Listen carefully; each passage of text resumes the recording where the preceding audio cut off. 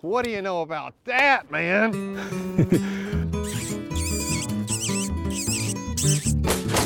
That was pretty fun. Oh, you got a list of them. That's prepared, having a guide. Yeah, I'm going to grab that. All right, let's do it. I'm just going to jump into this one again. I'm Chase Winnegar, host of the podcast, and down with Lee McClellan.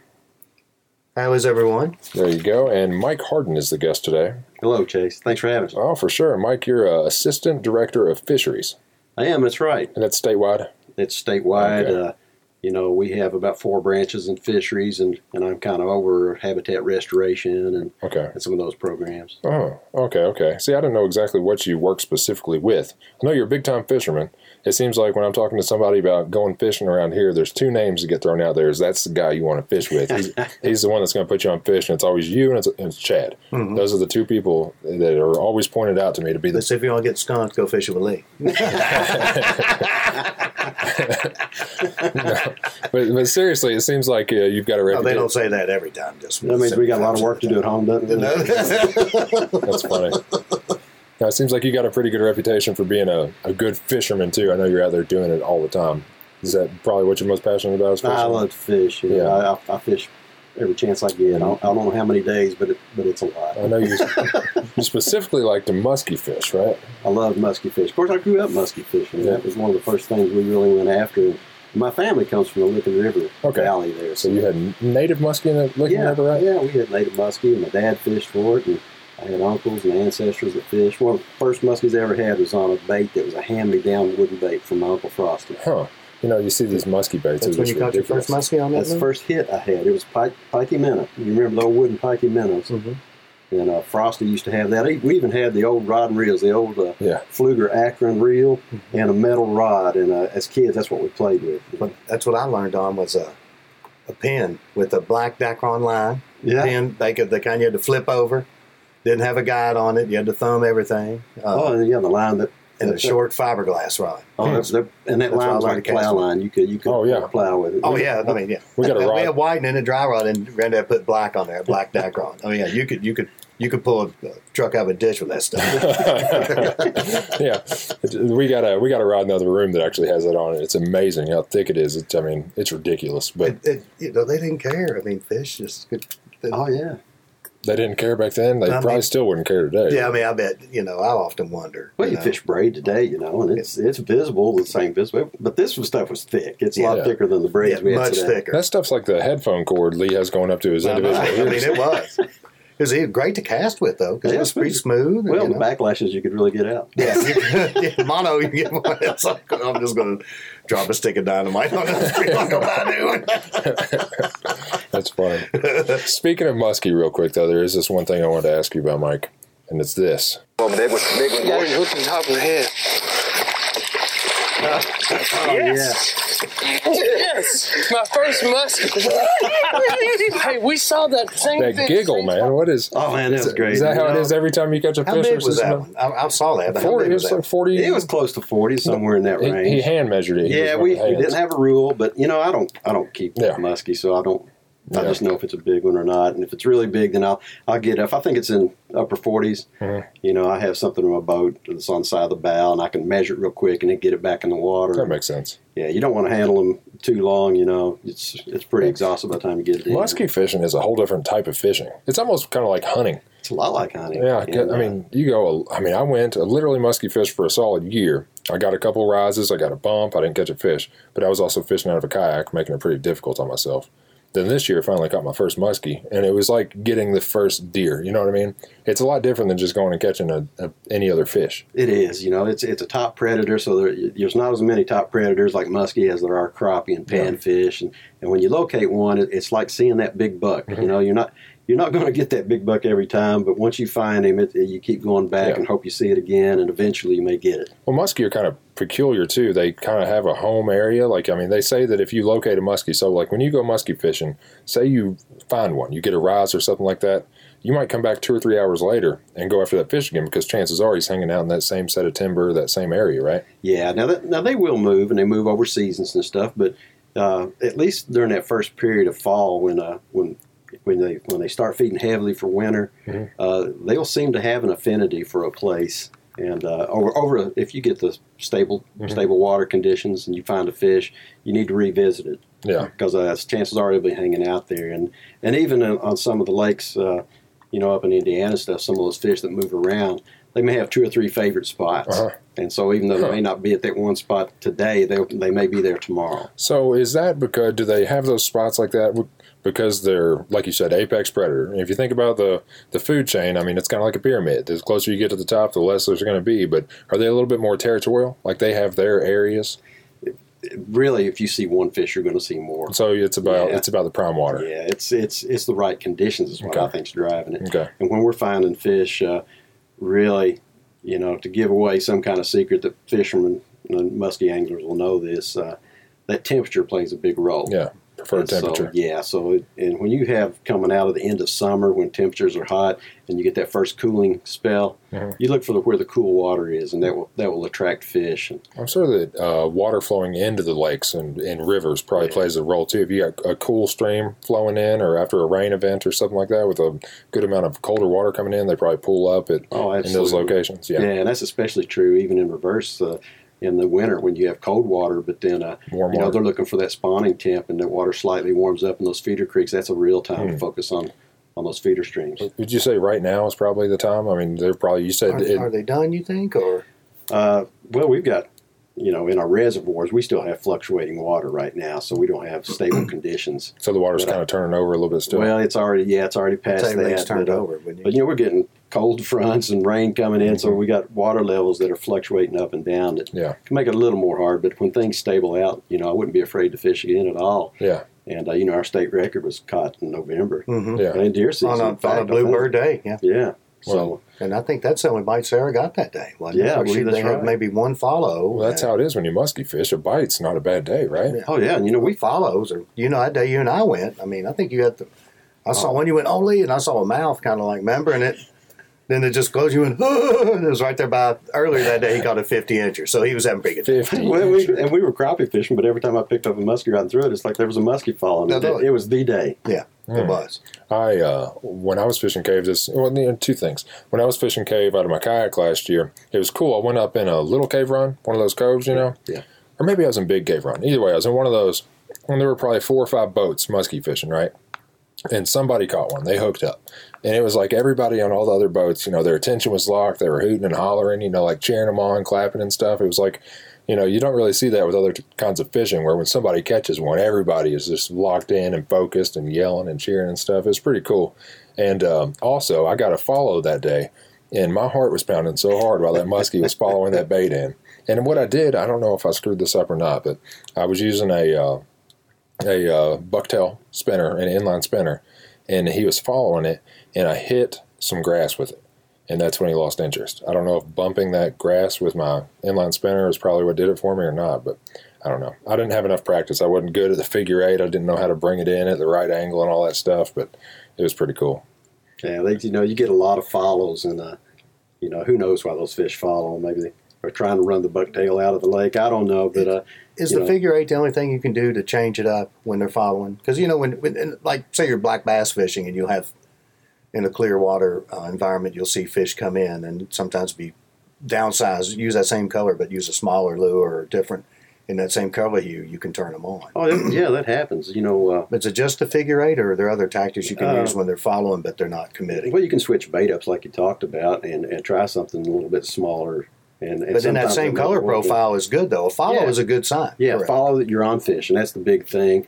And what I've noticed is not necessarily the figure 8, but it's anything that looks a little erratic. Yeah, I didn't know if maybe switching up your speed, maybe trying to pull it away from them, they might say, hey, you're not getting away. Well, you're not going to outrun it. Oh, it's the fastest freshwater fish there is, right? Oh, yeah, and you just, I don't do a figure 8. I'll do like a half a U. Mm-hmm. And when the bait comes in, I will go ahead and stick my rod out and dip it and point it down, and where I have about 3 feet of line out, and I'll pull it next to the boat, and then I'll do a quick U-turn. And really, I can't count the number of times as that's when a fish is hit. On the turn? And I think it's that erratic mimicking a bait fish trying to escape or wounded. The thing is, muskie aren't afraid of the boat. They aren't afraid of the rod tip. People literally stick a foot of their rod in the water. I guess it's just because they're apex predators. They're not too worried about something hurting them. That's cool. It does seem to me that the muskie do like stuff over the top of their head. Yeah. And of course their eyes are situated there, and they're used to coming up and hitting stuff over their heads. So yeah, that makes a lot of sense. But oh well, I wish I would have gotten after it more this year. But like I said, I caught my first one, and that was we caught 2 that day, and we had another one on.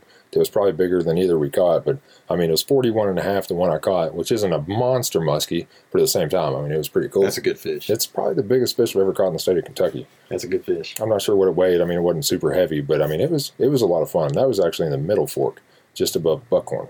But it was cool, man. I can't wait to get back after it. One of my buddies bought a heavy fly rod, and he was wanting to go down to the Licking. He said there's a bend about a mile downstream of the dam on Cave Run that he'd heard good reports out of. So we were going to try to do that this year, but life just got busy. That's a good spot. The old timers in there used to call, I think what he's talking about, the Orby Thomas hole. And there used to be a steel cable that ran across it, and it had a little hay cart that went across it between farms across the river. I was going to say, probably had a lot of lures hanging from it. Yeah, probably, yeah. There's a lot of lures in there. Well, I'll tell you what, let's get to some of the stuff that you wanted to talk about, Lee, and we'll come back to some stuff in a little bit. But yeah, muskie. That's when I think of Mike Arden, I think about being a good fisherman and muskie. So well, we can talk about something else if you want to. Yeah. But I think one final thing on that, a lot of times if you're stream fishing for trout or for smallmouths, like you're at the end of the cast and you've kind of given up, then you go to reel it in and it goes faster. Wham! I mean, I've had some big fish hit then when I've given up on the cast. Well, it's like you said, or one of us said earlier, muskie, from what I've heard, are the fastest freshwater fish in North America, at least. And I heard 36 miles an hour is how fast they could swim in burst. I'm sure that's just in burst. I mean, that's ridiculous. If you think about 36 miles an hour in the water. Yeah, I mean, most boats don't go that fast. That's wild. Something to think about. And you know what? Before we get away from it, too, I said that there were 2 people that had a really good reputation around here for being good fishermen. The other one was Chad.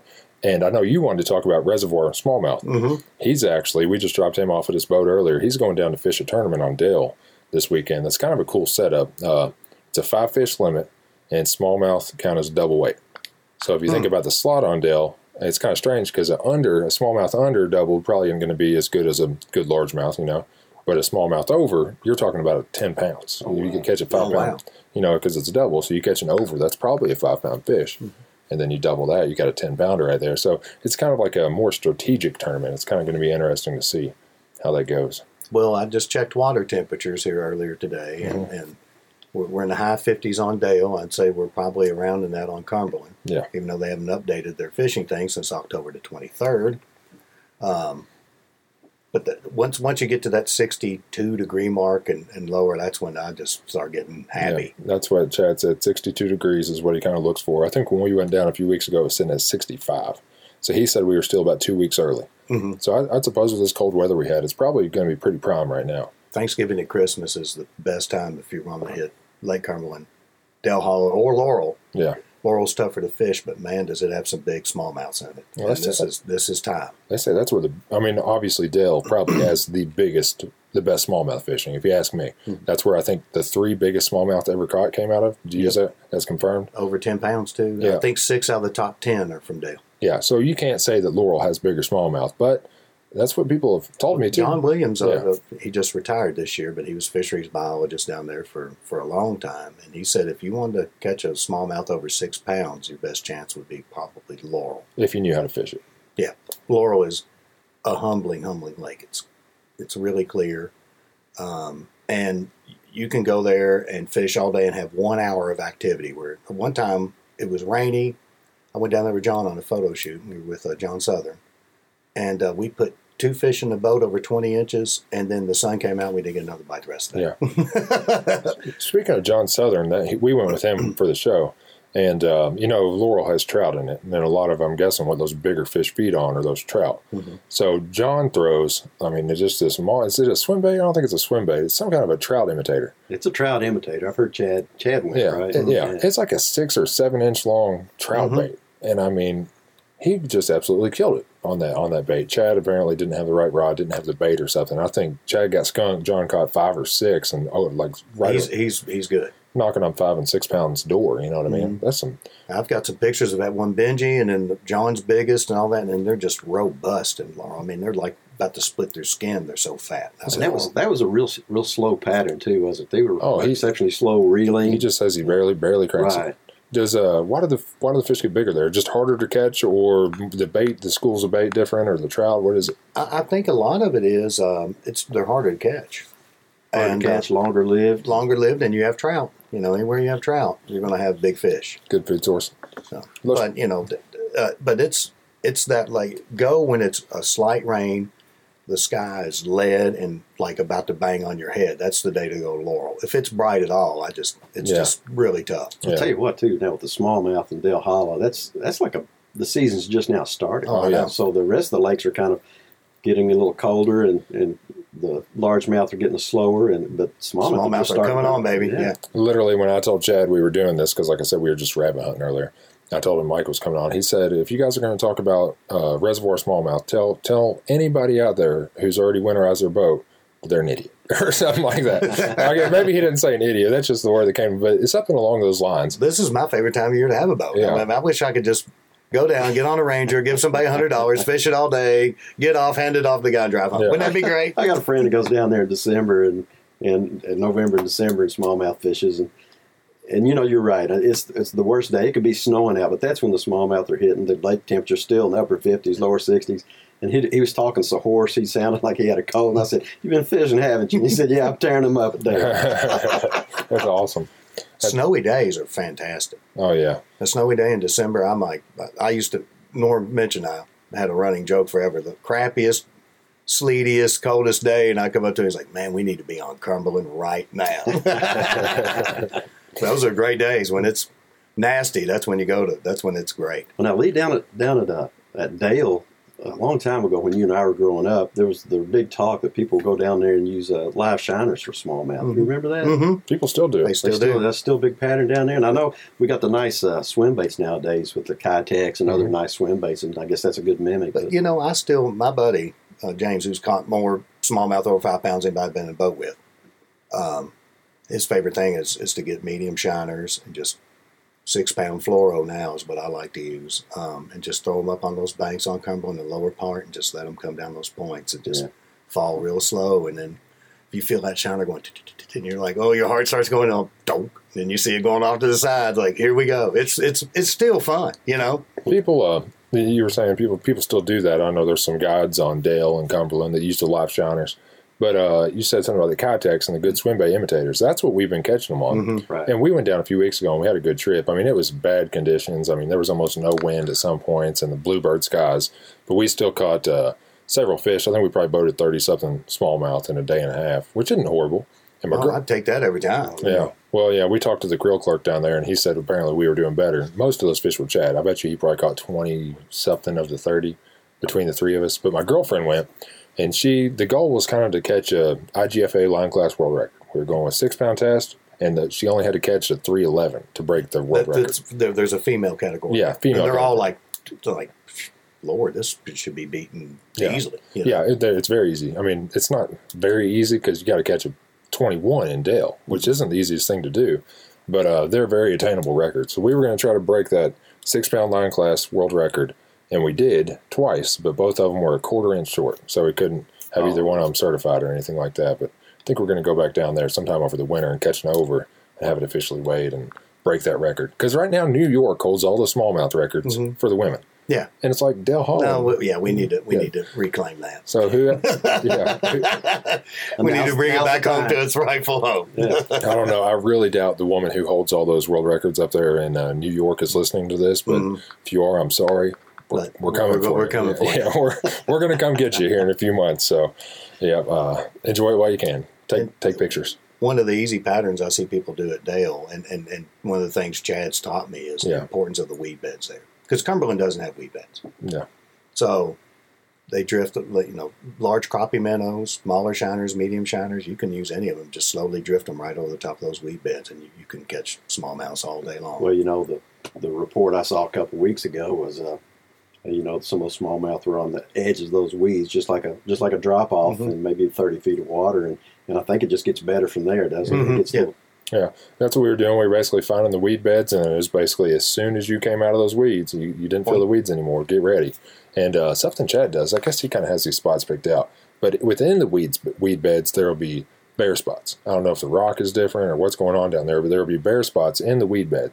And he says that if you get in there, there's likely to be several fish grouped up together. So I guess somehow he knows where those spots are. Good electronics will probably tell you too. But shoot. What in the world? What was I getting ready to say? Oh, yeah, I was wanting you, Lee, to tell that story about the time you went down there with Chad, and you were like, "Oh, this is whatever." Well, you told me this story. It was January 4th. High was like 39 to 40. Bluebird skies, bright as you could absolutely get. And I was like, "Well, I'm getting up early. I'm getting up at 3:30 a.m. to get down there on time to meet Chad, and I don't even know why I'm doing it. We won't get your thing." As soon as I got there, I was crestfallen. And we did the pattern that Chase is talking about with the smaller Kitech swim bait, a tungsten head, football head, and just throwing it up in the weeds. And I was like, we're not going to do very well today. And within an hour or so, Chad was like, throw up in there. And you get it hung and pop it. Boink, I caught an 18-inch smallmouth, and I caught like an 18.5-inch smallmouth, and I caught 2 largemouths over 18 that day. On a day I thought I wouldn't even get a bite. Well, he doesn't use a swim bait like a swim bait. Because like you were talking about earlier, good swim baits to imitate those shad and things, but he's not swimming it. He's literally letting it hit the bottom, and he's just pulling it through those weeds. He's kind of like, it looks like a dying or basically dead bait fish on the bottom, just twitching. Just a real slow, soft twitch from working across the bottom. So he's using it more like a jig or a soft plastic. And when it gets hung, as soon as you break it loose out of that, that's when you need to be on your toes, because that's when they hit almost every time. This is about the time of the year you start to see some shad start to struggle and stuff. I think that's a great pattern. I think that's why it works well, is because you're out there imitating those dying bait fish, not a live, living bait fish, but you're imitating a dying one while the schools are stressing and dying off. So it makes a lot of sense. But it's so fun. Winter smallmouth fishing is just. Well, I'll tell you this: you see the forecast in this upcoming week. We're getting some stable patterns. So once we get that stable pattern, you'll be able to get some fish. What do you think is most important to catching fish? Your opinion? Going. You can't catch them on the couch. You got to get out there and get after it. No doubt. I was out this past week and it was miserable. It looked like it. It was a little bit of rain and 40 degrees, but we have really good equipment nowadays. You put some fleece on and you put just a light raincoat over that, and I was warm as toast. Oh yeah. But now the fish are pulled off. They weren't in their summer pattern, and they were on those creek channels and stuff. And I caught a mess of crappie, and they were a little deeper and a little slower. And just be patient. But fish are still going to eat. Fish are still there. Yeah. Well, I mean, a good set of bibs, waterfowl hunting gear. I've told a million people this is the best winter fishing gear you can find. So if you like to waterfowl hunt or you think you might get into it, if you want to get into winter smallmouth fishing, buy that and you're warm as toast compared to the stuff we had when we were kids. I got that waffle weave stuff and 5 t-shirts. Yeah. And that waffle weave, and you'd be like at about 3 o'clock in the afternoon, you're like, I'm so cold. Now you can hack it. It's just Yeah. And the fleece is cheap, but it works. Yeah, fleece works fantastic. And you can get the biggest change is the modern stuff you can get soaking wet and it doesn't lose its ability to keep you warm. And then cotton's junk. Don't ever wear cotton in cold weather. Once it gets wet, it has no insulating properties whatsoever. Yeah, you need something that's going to hold that heat. So the fleece is good. It's fluffy. It's thick. And you're not pulsed up either. You can still move and you can still mobile. I remember those. They called them Eskimo suits when I was a kid. Those big old puffy Michelin man looking things. Everybody had to have those electric hand warmers or the ones with batteries, and some you lit. You put lighter fluid in and lit them, and you'd have a little fire. Just be careful. You had stuff on fire in your pocket to keep your hands. Cigarette with it. Yeah. Did you really? I've got 2 of them. I found them at a flea market. I kept them just for old time's sake. I still have them. But so you put them in a little velvet bag. You had a little wick. Yeah. Yep. You had a little wick, and you'd squirt the lighter fluid in it. Fill up the reservoir, then light it, then you put the silver thing over the top of it, and then put it in that velvet little pouch it came in, stick it in your pocket. That was your hand warmer. It seems ridiculous to have something on fire. Yeah, you would have 2 of them. It was metal. It's metal. You put it in the velvet case just so it wouldn't burn you. Yeah. Those a are lot great. better now. I love them. Oh, it's a lot better now. It was in the time before frivolous lawsuits, apparently. You know what I mean? But I found a couple. I think they're still in the market. But everybody had those polar socks too. Do you remember the battery powered socks? Oh, dude, yeah. I do remember those too. Man. And then but you don't need that anymore. But polypropylene fleece has been the best thing that ever happened Yeah, to got all them. kinds of options now. Yeah, and the rods are just so much more sensitive and lighter and better too. Yeah. You can pick up those really light winter bites like you used to. Oh yeah, I borrowed some of Chad's stuff because he gets the stuff from Shimano for the show. They're a sponsor, so he gets kind of the whatever gear he basically wants from Shimano. And using that GLX, is that what it's called? GLX? Which one is it? That I think the highest G Loomis is GLX. Yeah, it was a GLX. Using that rod was night and day difference. And No, they have that new NRX, which is even more expensive. I think it's supposed to be even better, but for long, GLX is really. I can't premium. imagine a better rod than that. I mean, it was perfect. I only have that $100 rod, and that's that Loomis Muskie rod. And I bought that just for that one fish I caught. I guess I've got my fish off of it. Money well spent. Yeah, no doubt. Yeah, No I doubt. took it to Florida. I did pretty well in Florida with it. Is that the one I took to Florida? Yeah. Cool. I brought his rod down. We met at the Destin Walmart. And I brought him his fishing rod down. They were going to charge me $176 to ship it. $176. So I'm heading down this. We were heading down right at the same time. I was like, so I'll stick it in the Highlander and I'll meet you. Yep. Yeah, I flew down one way and rode back, so I just needed somebody to take the ride there. And luckily, it worked out perfectly. He was showing up the day after me, so I don't know how I got so lucky. Yeah, we met at Destin Walmart. I went and bought my fishing license. Yeah, Yeah, worked out well for me. and they slayed them. We did. My dad and I did, but we started getting on catfish, and Dad doesn't care. He's like, if I'm reeling in fish, I'm completely happy. I'm not a snob. I just like to have fish on my line and I reel them in because I take them off for him and stuff. We caught some good catfish, too. The saltwater catfish. Yeah. Yeah, some of those, the ones with the real long whiskers, the angel, whatever they're called. Gallop sail, isn't it? Gallop sail catfish. Yeah, I think so. They're better than the hardheads. The hardheads are the Yeah. slime, everything. Oh my gosh. We kept a couple red Those things will drum. light you up too. Be Oh, they're careful. spiny. You got to watch Oh my them. God, they'll light you up. We kept a couple red drum. That's the only thing we caught. Or redfish, whatever you want to call them. But Tasty. I cooked them up like basically on the spot. Flayed them on the pier, took them up to the room, and cooked them up, and it was delicious. I bet. Flaky white fish. Yeah, they're fantastic. Oh well, tell me what we got going on right now. What you've been Well, working the other on? thing, Mike and I were talking the other day, and sauger are another fish that they defy everything else because when it's the coldest, that's when they're at their best. Yeah. And you heard some reports this week. Yeah, we're getting some reports of they're starting, and it's about the time of year they start from now through February. Yeah. I mean, well, even into the spring, but they're pulling up behind the dams now, Yep. and they'll begin their spawning runs, and usually starts with some males starting, and then followed by the females. But below these dams, like Meldal, there's a nice sandy beach below it, and those fish will pull in there and spawn, and offers anglers a great opportunity, and it's a great fish. It's a cold water fish. It's so that offers tasty. you this season. Tasty. Really tasty. It's one of my favorite fish to eat. Yeah, it's fantastic. But now the bite, may be a morning and evening bite, so you need to be Yeah. there early and late. I'll tell you, my favorite three fish to eat are anything in the sauger. Like saw guy was delicious when Oh, I caught yeah. it. Saw guy, sauger, and then I like crappie. Why am I drawing a blank on my third? What am I like? I mean, but Yellow perch is pretty good. That's my favorite yellow. oh no, striper. Any of the it's the sauger family. I like the crappie and I like the striped bass. I like the ones in my freezer. Oh yeah, yeah. I like the ones on a plate that are already prepared.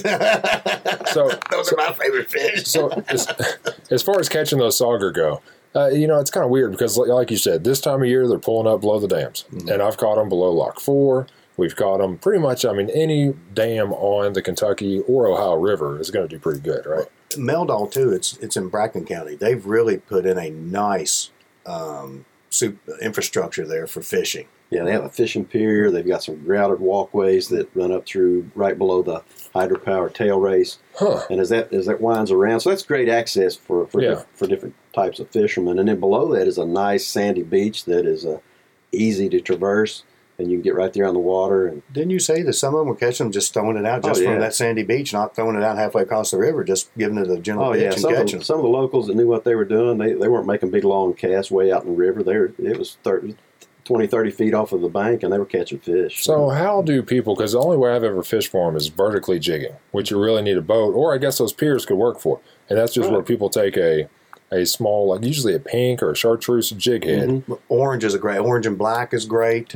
And the lime green grub that you use out of Kentucky Lake that's popular for crappie. I've caught a lot of sauger using that color. Yeah. And The you can green tip it's them. green chartreuse. You can tip them with a minnow, Yeah. and a lot of times if you want, you can put a stinger hook on Yeah, the it back seems of like the too. stinger hook gets a lot of the fish. Yeah.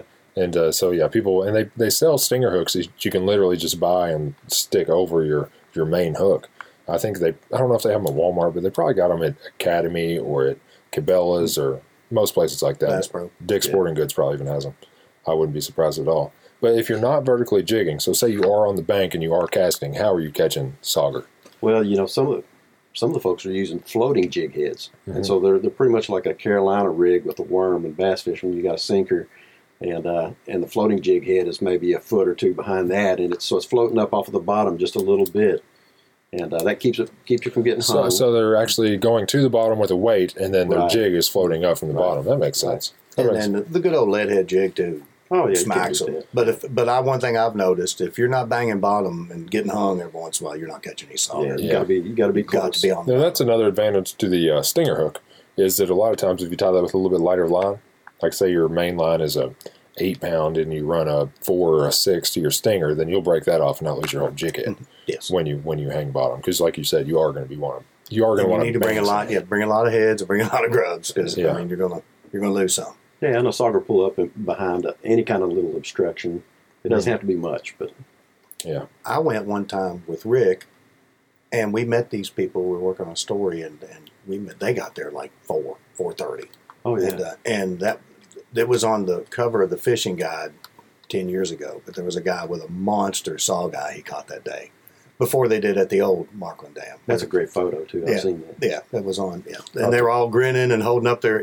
That was. It I'll was have to great. look that up. Yeah, I've got it in my files. I'll show it to you sometime. Yeah, do that. I heard the story of Chino Ross. You know Chino. He was fishing below Lock 4 for sauger one time, and he ended up catching like a 38-inch muskie on a 6-pound test. He said he never would have landed that thing if it didn't get up to the right of the dam. You know, what's that? I guess it's a lock. Right. It got up in the lock where it was slack water. He said that's the only way I ever caught. I think it still took him 45 minutes or something like that. Yeah, just take your time. There's really nothing to get hung up on, so you just Let them let the reel do its work. And, That's why they invented drag. all right. I find stuff to get hung up on. All right, if it's there, I can find it for you. Do you remember when that guy came and he was sauger fishing at Lockport, down below the Locking Dam there? I think it's Locking Dam 3, and there's that 2. It It's might be 2. 2. Yeah. And he caught a monster muskie. He said he fought it. Remember, and we Oh, took his yeah. picture. Do you remember? I wrote a story about that, won an award for it. But Yeah, and I think that story is you can find that same story with other people at every one of these. Yeah. Oh, there's some. and I took pictures. I still have pictures of that guy. That was a monster. He caught on 6-pound line and a little crappie That's a grub. 50-incher, was it? Yeah, it was. I think It was I don't know. a monster. I don't know how you catch a 50-inch muskie on 6-pound test unless you have a boat. Unless No, you he was bank fishing. I I've don't seen it. I've seen it happen. I don't see how I you saw do the it. fish, and he was grinning eater. That guy was so pumped up. He had it laying in his bed of his truck, just on top of a bunch of like shovels and stuff like that. People say muskie are delicious too. I mean, I never have eaten one, but They're good. I've had them growing up. That's what we used to keep them. And They have the a old live on timers, them, the old timers would Stake 'em out. yeah, that's how I've seen it done And, before. But it's a white meat, Yeah. and it's really firm, so it's a good. I feel fish like to blacken. if I caught one and it could be released healthy, I would have to release it healthy. But if I hooked one up bad or it wasn't going to survive, then might as well take it. Well, it happens. You get the occasional fish that Yeah. will unfortunately get hung too deep, and it'll be in the gills, and it just won't make it. Yeah. But yeah, I'm like you. I release most of them. We don't. It's a top predator. And Yeah, not you know, that a lot many. of people hate muskie though. Like I've heard stories of people hanging them from trees, and Well, they blame them. yeah, They get blamed for a lot. Like if the crappie fishing's poor, they're going through a cycle, then they'll blame muskie. Yeah. You know, Yeah, that's a common complaint or perception, but it's not true. they It's a mainly fish eat suckers, don't they? Yeah, if you look at 80% of their diet's rough fish. Like Of course, a- there's more rough fish than there is anything else, and that's what predators do. They eat the most common thing. when you say rough fish, basically you're saying not a sport fish. Right. So That's a right. sucker, Suckers, carp, suckers, chub minnows, shad. buffalo. yeah, I think All that those things. I've heard red horse is one of their favorites, maybe in the river systems. Yeah. Well, it was common. Yeah, it was a common Yeah. river fish, and, Yeah. and they grouped up in the spring, and the old timers, that's when they musky fish right below a sucker run. So when the red horse were on the riffle, the muskie were not far behind. That makes sense. Well, back in the day, that was really popular. During the sucker runs, go gigging in the spring. Oh yeah, that's what people did, and that's In these smaller creeks, they'd Right. gig them. So Right. then can them. Make fish cakes out of them and can them. I think we're supposed to do that story with somebody. That'd be a great story. That'd be a great story. Gigging white suckers and canning them. I think that somebody had contacted us about doing that. Well, Jerry Bynack, those people, his buddies that were down, the commercial people that lived on Lake Barkley, he said they were my second parents that kept me alive when I was 4. That's what they did. Blue sucker and can them and make fish patties. Well, He said it was delicious. That'd be a great story, just because I don't know how many people still do that. Oh, but that's an old time I think- thing there. Canning in general is kind of going away a little bit, I believe. I've never canned anything, and none of my friends have, I think that's something that's My kind of... granddad canned. I feel like everybody used to can, but nobody does now. Might be something to look He'd into. make jelly, and we'd have to melt the wax and then pack the wax over the top of the jelly, and A minute ago, you said something about Lake Barkley. yes, I don't know if this is info that you have to give out or anything, but you told me the other day on the phone that you had heard well, I something. talked to the fisheries biologist down there, and he's seeing some encouraging signs. Is that about Adam Asian Martin? carp. And he's finding out that they're not as long lived a species, and he's seen because commercial angling has Barkley's easier to fish because it's shallower. Kentucky Lake has a lot more, it's big, deeper, and they kind of have carp above and below, and Barkley kind of doesn't. So he's seeing some significant drops in population now. And he said they haven't had they've only had a couple of spawns. And 5 years after the spawn, he's seeing dramatic declines as they go along. They're burning out quick, and he thinks that the commercial angling is having an impact.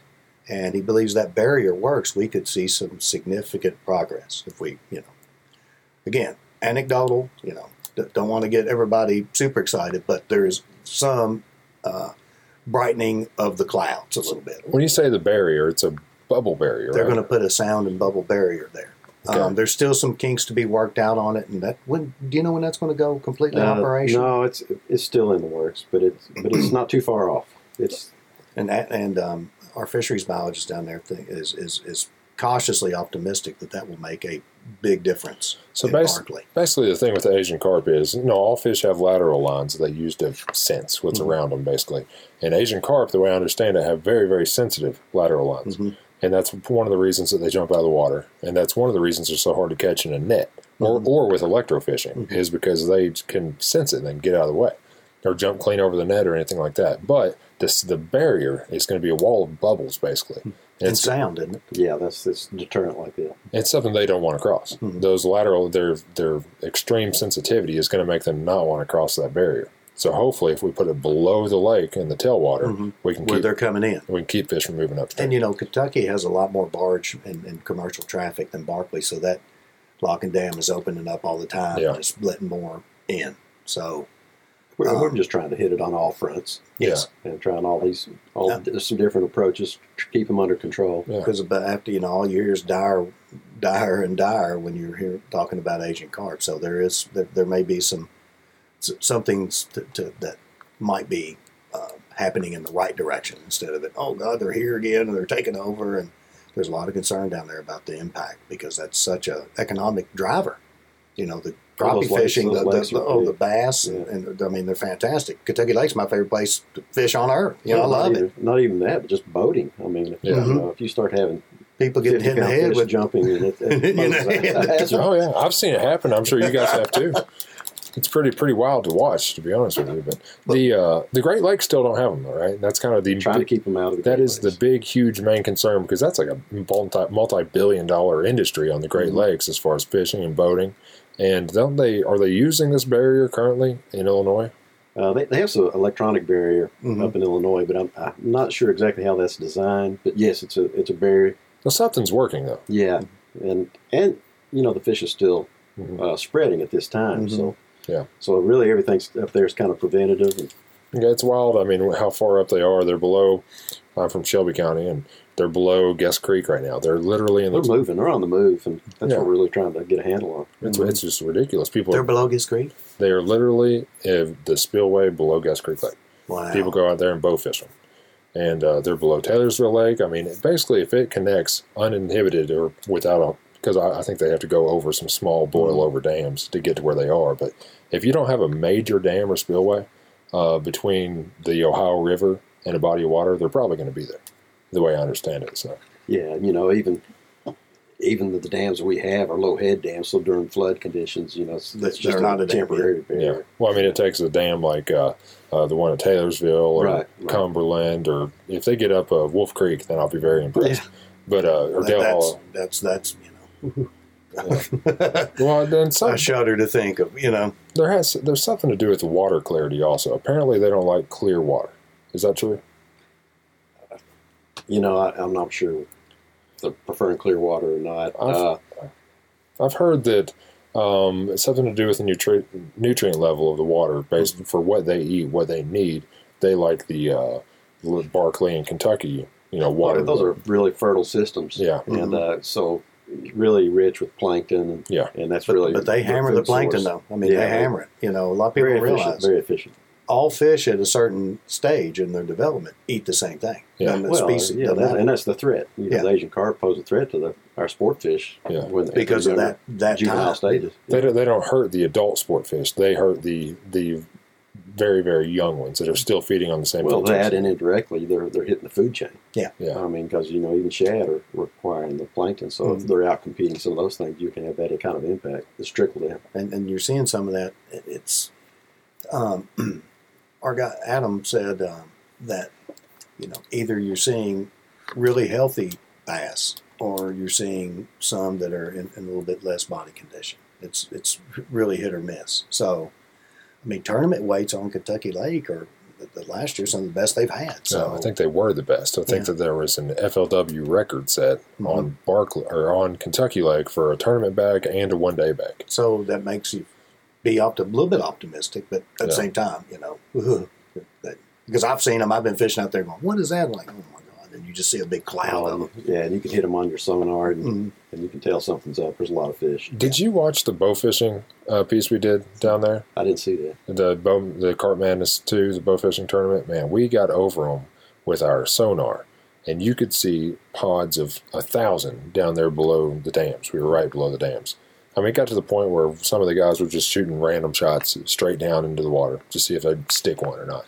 You know what I mean? Because, I mean, when they're in there that thick, it's pretty amazing to see. It's horrible to see, but pretty amazing at the same time. Well, one other thing I'd like to throw in with Sauger, to backtrack a little bit. One of the things that Sauger offer you is there's a lot of good places to bank fish for. We can't always assume everybody has a boat because, not everybody has a boat. Not everybody has a kayak. Not everybody has a canoe. Some people are, bank fishing is their main way to fish. And one of the best places, if you live in the Louisville area, is I've done great at the Falls of the Ohio Interpretive Park, and you can go on the Indiana side, and you can fish that with your Kentucky license. It's easily accessible too. Yeah, and when it's low water over there, it's a ball. It like braids up, and you can throw little crankbaits and stuff, and just catch sauger left and right. Jim Axon caught a monster down there one day in October. Yeah, that we've used that picture 5,000 times. It's kind of golden hour of the day, perfect light, and he's holding that big fatty that he caught on a little crankbait. We smoked him that day. Also, Meldal Wakandama we talked about earlier, which is in Foster, Kentucky. But speaking of Kentucky and Barkley, the tailwater areas, even though the Asian carp are there, they still offer some really good sauger opportunities. Yeah, They've put in a lot of new fishing piers and walkways on the Kentucky Lake, and then on the eastern side of Barkley, on the eastern side of the Cumberland River there. Below the dam, there's really good parking and excellent bank fishing. So if you're down that part of the world, you can catch sauger all winter long beneath both of those. Even with the Asian carp, you can still catch good sauger. That's a good point. And even some of our other tailwaters, even the east and stuff, we offer trout fishing. And that's a cold water species, and it's a great bank opportunity. I know Thanksgiving coming up, and my brother and I will go below K Run, and we'll catch plenty of crappie down there this time of year. So the trout now. There's a catch and release only season for them, and that just started, correct? October 1. October 1. And then, so basically the way the trout work, we're stocking them now, correct? Because they're a colder water species, and most of our water is year-round. So we basically wait to stock them until the water is below 70, safely below 70. Right, you start creeping above that. That's when they start dying. Right. So we're going to stock those. It's basically a put-and-take resource, but don't take it yet, because it's going to live throughout the winter, and then there is a catch and keep season for them in the spring, right? April 1 everywhere but Swift Camp Creek in the Gorge, and it's May 31 when it's opened back up. Yeah. Trout would be probably my fourth favorite fish to eat that we have. And you've been on them. Didn't you go to East Fork Indian Creek last? Yeah, we went to. Man, I tell you what, my girlfriend shows me up so much. we You all caught fish, didn't you? You did well, didn't you? Yeah, she did really well. I caught a couple fish, but I mean, I just don't get it. We go fishing, and she catches a 9-pound largemouth bass, and I'm catching. I mean, good bass, but I've never caught a 9-pounder in my life. We go down to Dale. She catches 2 fish that go about 4.8 pounds. The biggest one I caught on the trip was 2. And we go out there to go fishing at East Fork of Indian Creek there in the gorge for trout. She catches browns and rainbows, and I'm struggling. It's like 4 o'clock in the afternoon. I'm just still trying to get the first one. Like, I do not understand how this happens. It's just... Good woman, sounds like. Oh. I'm telling you, Yeah, no doubt. there's got to be a... It's like, at first you're like, oh, I mean, you're happy for her. Like, she got lucky. She got a good fish. But I'm consistently getting my butt whooped. Okay, like I don't get it. I'm taking her to my spots. I'm showing her where the fish are. I've had that. My wife's done that to me, but I like it. You know, No, I don't mind. the flip scenario is you went fishing again, and you come home and to the angry significant other because you've been gone and didn't take them and all that. So, you know, No, I'm not mad that it's happening or anything. I'm happy. I'm glad. I love it. But it makes me wonder. It makes me wonder what I'm doing wrong. You know what I mean? Like, why am I not catching these fish? It doesn't seem fair. Oh well. but we've all been in that, throwing the exact same lure, exact same place, and the person with you is just destroying them, and you can't buy one. And sometimes you're the one destroying, and they can't buy one. And then at the end of the day, you're like, "Hey man, try this," you know, because you start wanting your fishing partner to do well, and sometimes you just have the karma that day, and then sometimes you don't. You know. Well, going back to fishing with Chad on Dale, we fished the exact same bait, the exact same way, and I'm fishing out of the same boat. We're fishing the exact same water, but Chad's catching 4 and 5 times as many fish. And He's done that to me too. the reason for it is that he is feeling the bites. This time of year, those reservoir smallmouth, when the water's going off, the bite is so light you almost can't feel it. I feel like Chad has a sixth sense for it. He just somehow knows there's a fish there, and he whips that rod back. But I mean, sometimes it's that you feel nothing. The bite is feeling nothing. You know what I mean? You're like, well, I'm not spongy. I'm not sure I feel my bait. That's right. Yeah, especially if you're fishing that swim bait. Yeah. And you just feel it feels maybe like you're on a piece of weed or something, just barely slowing it down. And I think I've heard Chad talk about that. You know, you got to know when to set the hook. You don't set up immediately. You wait and let that load up just a little bit. Yeah. And if you still that just that spongy, slight resistance. Yeah. As Jerry McDaniel says, hook sets are free. Yeah. The thing is, so if somebody goes down there and they I've been try fooled that, a bunch, you know, like, oh, that's probably not a fish. Oh, good, I got to hit him again. You know, Yeah. I've been fooled like that a bunch. if somebody goes down there and they try that and they think they're not getting bites or they're having a slow day, chances are they are getting bites, and they just might want to keep that line a little bit tighter and pay a little bit more attention to what they're actually feeling. Because I mean, I'm talking just the littlest bump you can. I really think that, and one thing Chad turned me on to, because I'm cheap, I was reluctant because I had so much monofilament. And when fluorocarbon hit, I mean, I was kind of resistant because I have a whole tub of mono, but this is when that density of fluoro really makes a difference. Well, not just fishing deep and trying to feel the bites. It The really diff- makes a difference. Not everybody might know the difference in mono and fluoro. So basically, mono floats. It's a floating line, and it has stretch in it. I'm not sure why. I think the stretch is something like 4% or something like that. So you know how when you take a fishing line and you pull it, it kind of stretches a little bit like a rubber band, not to that point. But fluoro is rigid, no stretch in it at all, and it sinks. Dense. Yeah. So you get a much better connection when you're fishing on the bottom. And when you're fishing those fish that are 20 to 30 and 40 feet deep, It really helps. yeah, it gives you a direct connection to your line. And when you're setting the hook that deep, not having that stretch in there helps a lot too. Yeah, no bow in your line. Yeah. And also this time of year, if that bite is subtle like that, that makes a lot of difference. Oh, it makes it, you know. Yeah. And now I'm like, I hardly throw mono. I mean, I have a few things. I have some copolymer, and it's coated in fluoro. I like to throw that on the creek. P-Line makes one. There's a couple of them that make that. So you get some of the density, and also light goes through fluoro. It does not mono. Yeah. So that really gives it an invisibility that you just can't match. And that gives you an advantage in that clear water, like big Dale time. or Cumberland. You know, while we're going to talk about fluoro mono, we might as well throw braid in there. Say the advantages to braid. I mean, braid's going to cut through weeds and water better because it's much thinner for the strength. So, I mean, I think what a 50-pound braid is like a 12-pound mono. Yeah, something like that. A lot of people take a brand mono, you get. tie that. There's a new knot now you can attach braid to fluoro rather for your leader. I'm going to catch up with you and look at that. Yeah. Because it's been hard to connect with. Well, Adam's the one who told. Yeah, no, it can be frustrating. So the braid is going to cut through water and weeds better. It's going to have no stretch as well, so you get that hook set just like you do with fluoro. It floats. Yeah, braid floats. A little bit, yeah. A little bit, yeah. It's just extremely tough, too, though. And it has. I just wish I could get used to the sound of braid through guides. Oh, I kind of like how it sounds. It's just, I'll tell you what, after you use braid or fluoro and you get that direct hookup, you may not realize how much mono is stretching until you go back to it. oh, I know. And I've lost fish going back to it just because Sometimes that stretch is all right, Yeah. But sometimes it's forgiving. I really like braid. Braid's probably. I mean, I run braid for quite a bit. You can get 15-pound braid. You know what I mean? And run that, and that's probably a 4-pound equivalent. So you got this real thin line, but the thing is, it's visible because it's not clear like the other lines are. But braid has some advantages, but it will cut you. Oh, it would cut you right now. yeah, cut your, When I've been out there deep sea, or not deep sea, because obviously I didn't go that far out. When I've been out there kayak fishing in the ocean, running that braid, and with the potential of catching a really big fish, I have a knife on my pocket, I have a knife on my vest, and I have a knife on my kayak, ready. Because if that stuff was to get wrapped around your wrist or something with a big fish on there, I mean, it could literally take your hand off. Yeah, or pull you in. Yeah. You'd have No to do doubt. something. It's dangerous. Bail out. So if you try to pull real hard on a snag with braid, you're going to cut that little crease right there on your I've done it. Yeah, I've done it or you before can too. snap a nice tip off an expensive rod too if you get frustrated and pull too hard. Yeah. No, for sure. I broke a G. Loomis muskie rod doing that. Yeah, that's right. I was Brings snagged. tear to my eye. I snagged on the Kentucky River, and the weight of the current was just kind of pulling my boat down, and the rod was rated for up to 80-pound test. I had 50-pound braid on there, and all of a sudden it sounded like a gun went off, and that rod snapped right in half. I guess I don't know what I did. Maybe it Kind was of like a hand-tied hair jig, The one you buy at the store, you can't lose it for anything, but a hand tie, you spend, it's beautiful, and you spend a ton of time on it, that'll get hung 30 feet deep on the second cast of the stuff, and you can't get it out.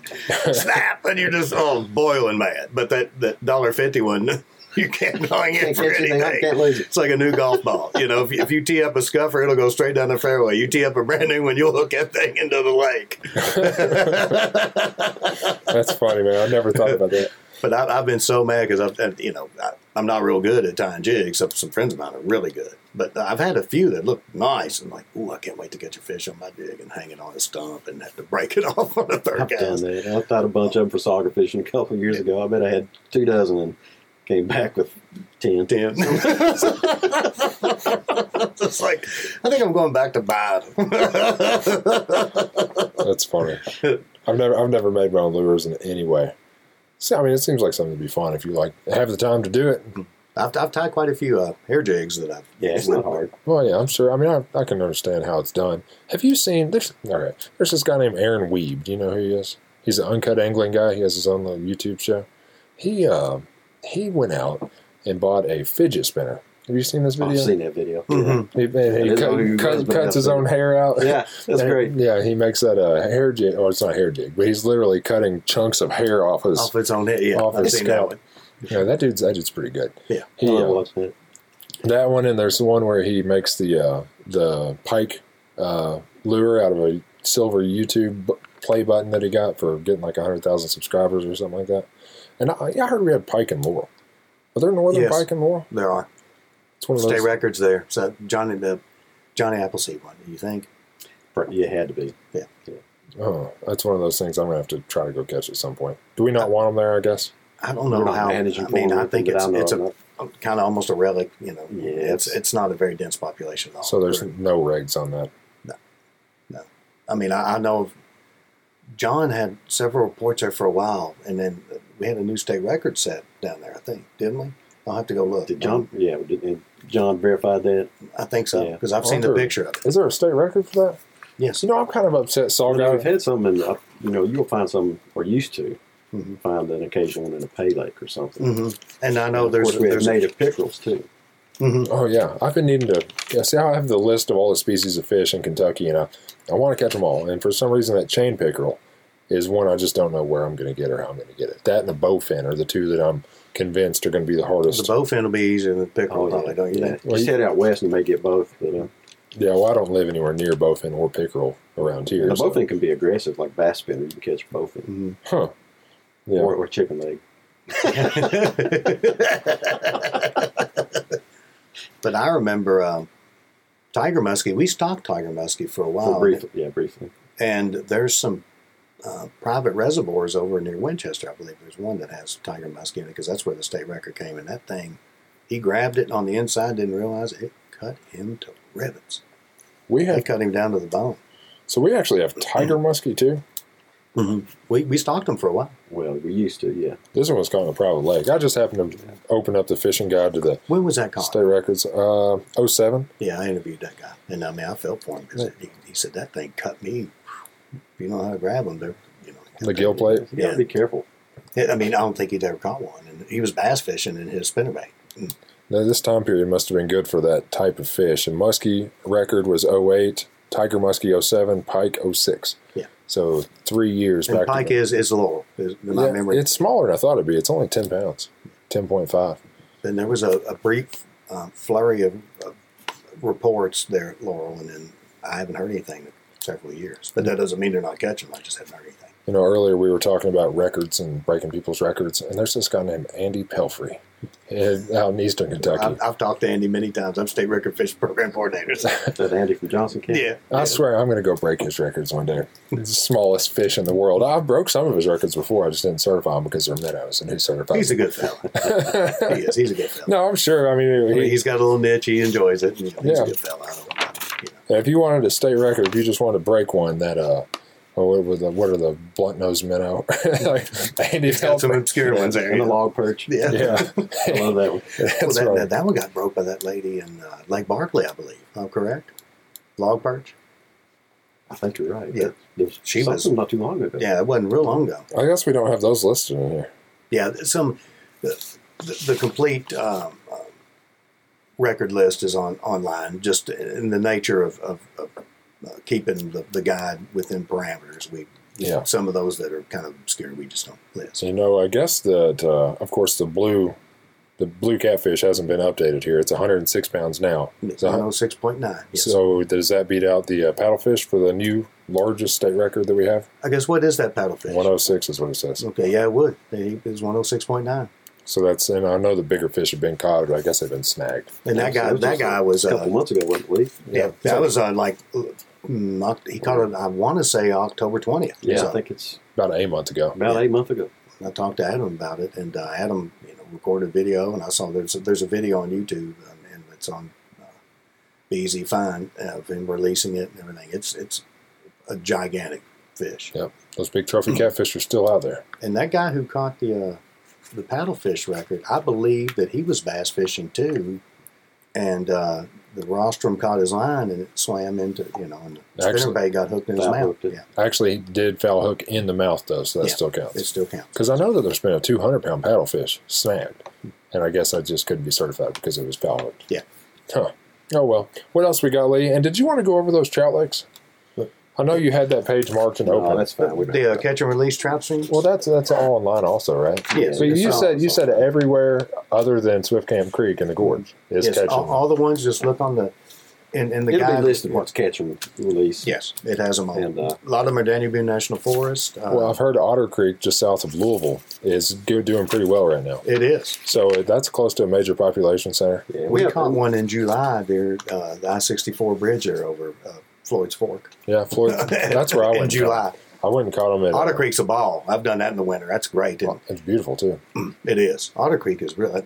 If y'all have never been to Otter Creek, anybody near the Louisville area, I mean, Yeah. it's a gem. It's just gorgeous. I'll have plenty of water in it right now. Be a good place to go. And not just that, but the water above Otter Creek. I mean, the miles upstream of that stretch, or the Department of Fish and Wildlife owns, are owned by LG&E, I believe, owns like 5,000 acres or something right next to it, and then you got Fort Knox. So the watershed's protected. Yeah, it's not like you got a big urban area dumping water. I mean, it's a There's pretty little caves and beautiful bluffs and undercut banks. I mean, it's Spring fed. yeah, it's really impressive. It feels like the water's usually cooler there too naturally. I'm not sure if it is. Like, you go to the gorge, or you go to one of those mountain streams, and you can feel the water's cooler than it is typically elsewhere.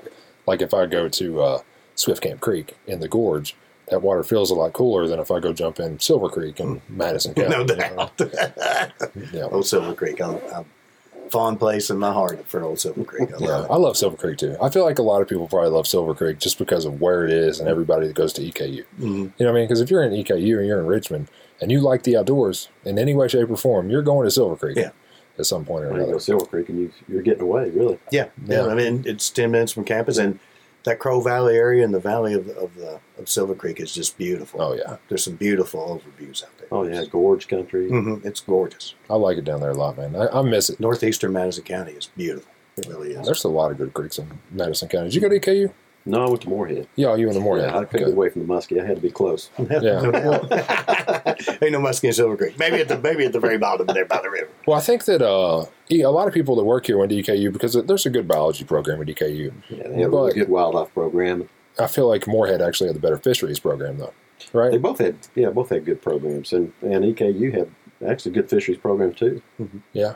Oh. And Murray, we got a lot of Murray grads that work here. Yeah, Yeah, it seems like half from all three. the people I talk to, I feel like half of them are from EKU. Maybe I'm wrong. Are you from EKU? Of course, I have 3 degrees from there. Of course. Oh, bragging. Yeah. Bragging on it over here. Yeah, I graduated when I was 38. Drama. I did a double major, and then I worked and did my master's. So Yeah. Very cool. I have 2, but I'm not as good as Lee over here. but I loved it there. So I got and the thing I liked is immediately I got in the journalism program. They had you writing, not sitting in class talking about writing and learning about writing. No, you got on the newspaper staff and you started cranking out copy, and you learned how to do your craft. And that was a very, very beneficial thing for me. So what were your two majors? Journalism? Journalism and history, and then I have a master's in history. Okay. Huh. And during that time, my parents were like, boy, Lee came out worthless, didn't he? We can't beat a lick of work out of that bum for nothing.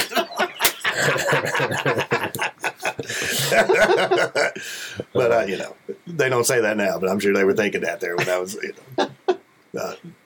in school probably 2 years later. I should have been. That's funny. I was there too, man. I'll tell you what, you got anything you want to hit on either one of you? It's about time to wrap this up. It is.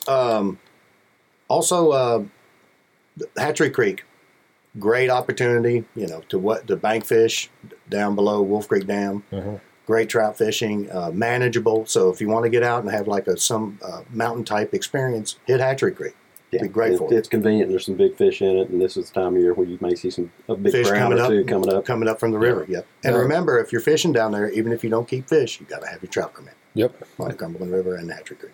Yeah, and the Hatchery Creek is beautiful. I've been there, fished it twice, caught my first trout in Kentucky ever on Hatchery Creek. And it's a good time. And it's pretty, if you know the backstory behind Hatchery Creek, it's a pretty interesting story too.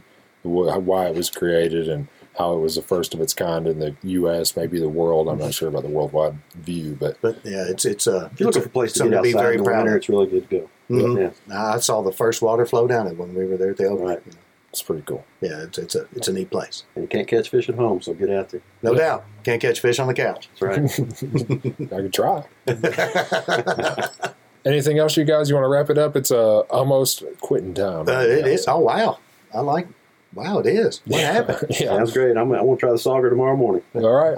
Well, good luck. I have to get after the deer while season's in, but as soon as I get my tags filled or I need a break, I'm gonna hit the water as well. Hopefully for some more smallmouth. That's what I want to go do. Oh, me too. Gosh, I wish I could. Love it. It's All time of year. Thanks for coming on, Mike. I appreciate it. Good Thanks, luck, guys. Good luck tomorrow. Always good. Yeah. All right.